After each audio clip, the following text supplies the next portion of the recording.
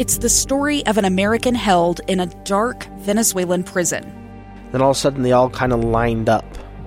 They pointed their guns at me. And this is the point where I thought, I'm going to die today. I'm Becky Bruce. I spent a year working on Hope in Darkness, which now has more than 2 million downloads.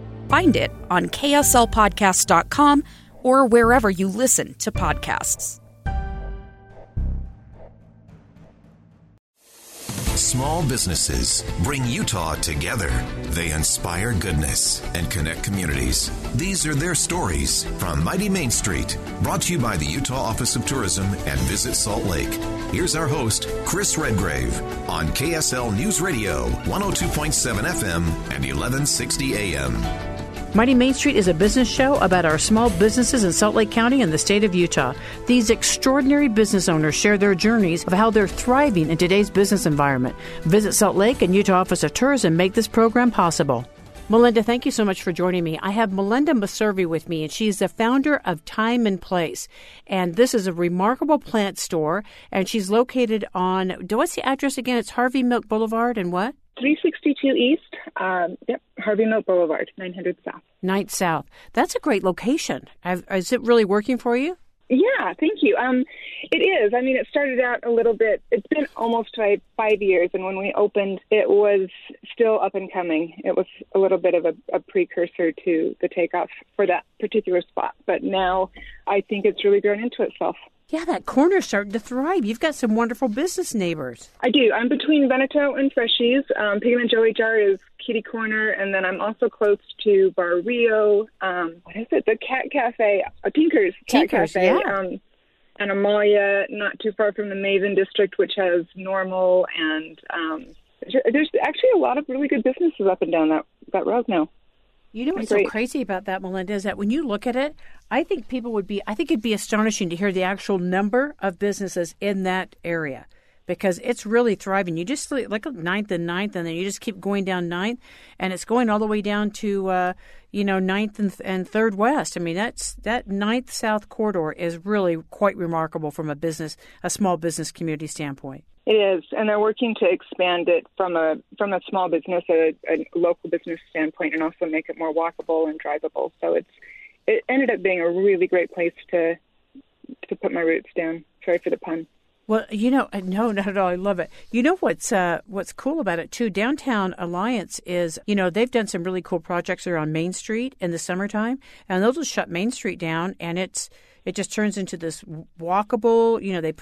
They put wonderful tables and chairs out, and people can go and grab something to eat. Then go to some of the wonderful retail stores, and they can bring their dogs, and they can just walk around outside. I think that's something that could easily happen in your area if we could figure out a way to shut down a certain section of the street and just make it like a fair. Yeah, I agree. I think it's moving in that direction to some extent. There's so many apartment buildings going up as well in the Central 9th area, which is where Lizzie's and Ashwater Witch are, and a few other spots. But all the way up, I mean, there's just a lot of people moving into Salt Lake and moving into the apartments. You might hear my puppy. He's panting. I'm sorry. No, that's perfect. No, we're very dog friendly on Mighty Main Street, which, by the way, so you're brought to us by Visit Salt Lake and Utah Office of Tourism. They're the ones that are sponsoring this program to support small business, and they're the ones that asked me to Visit Salt Lake, asked me to give you a call.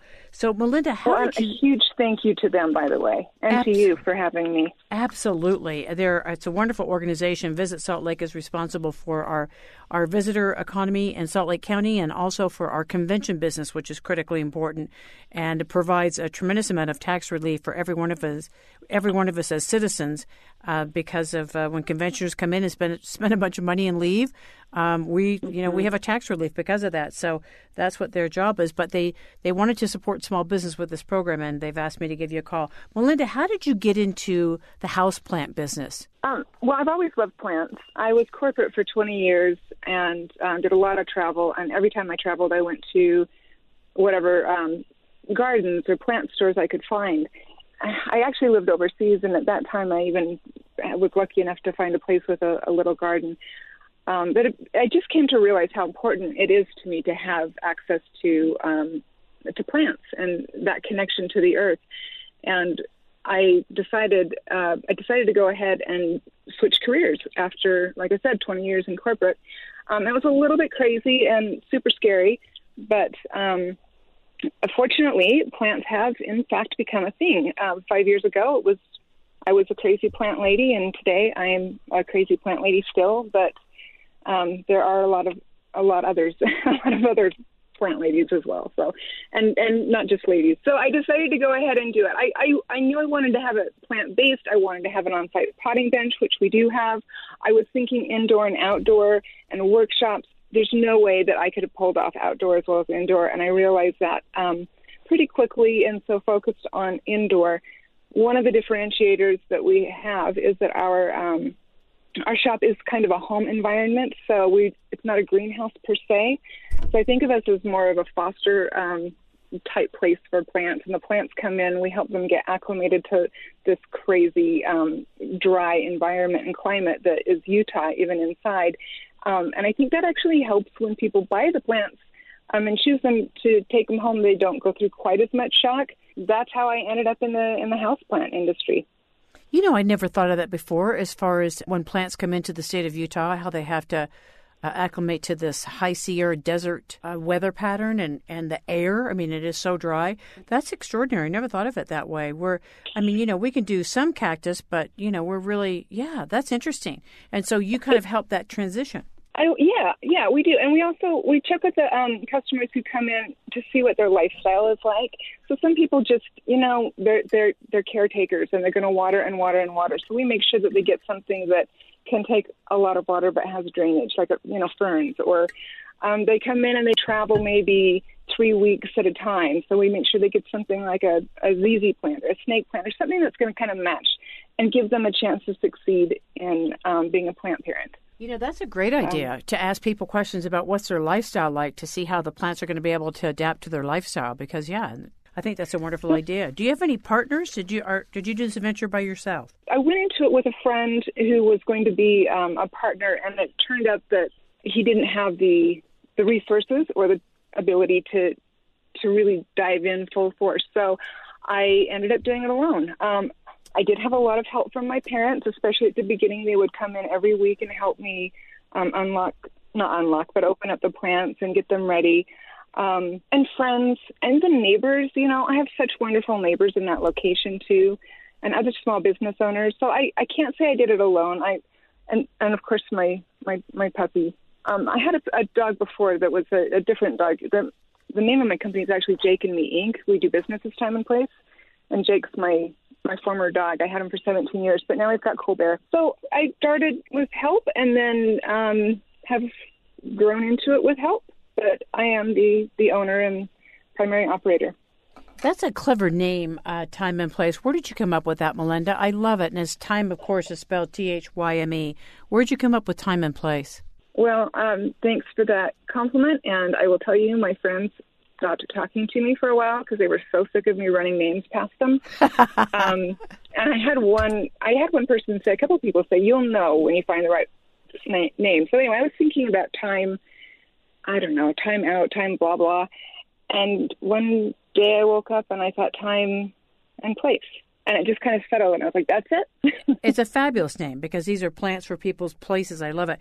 Tell me what kind of plants you're specializing in. I mean, we have so many different options now. So as far as someone's home, what kind of plants do you carry at Time and Place? They're indoor plants, so plants that can survive inside, which makes it a lot easier because we don't have to worry about, freezing and super hot heat waves. So there's some succulents, some cactuses, a lot of tropical plants like pothos and philodendrons. We even get into some of the really specialty stuff, partly because I just can't help it. I love it. It's kind of obsessive for me.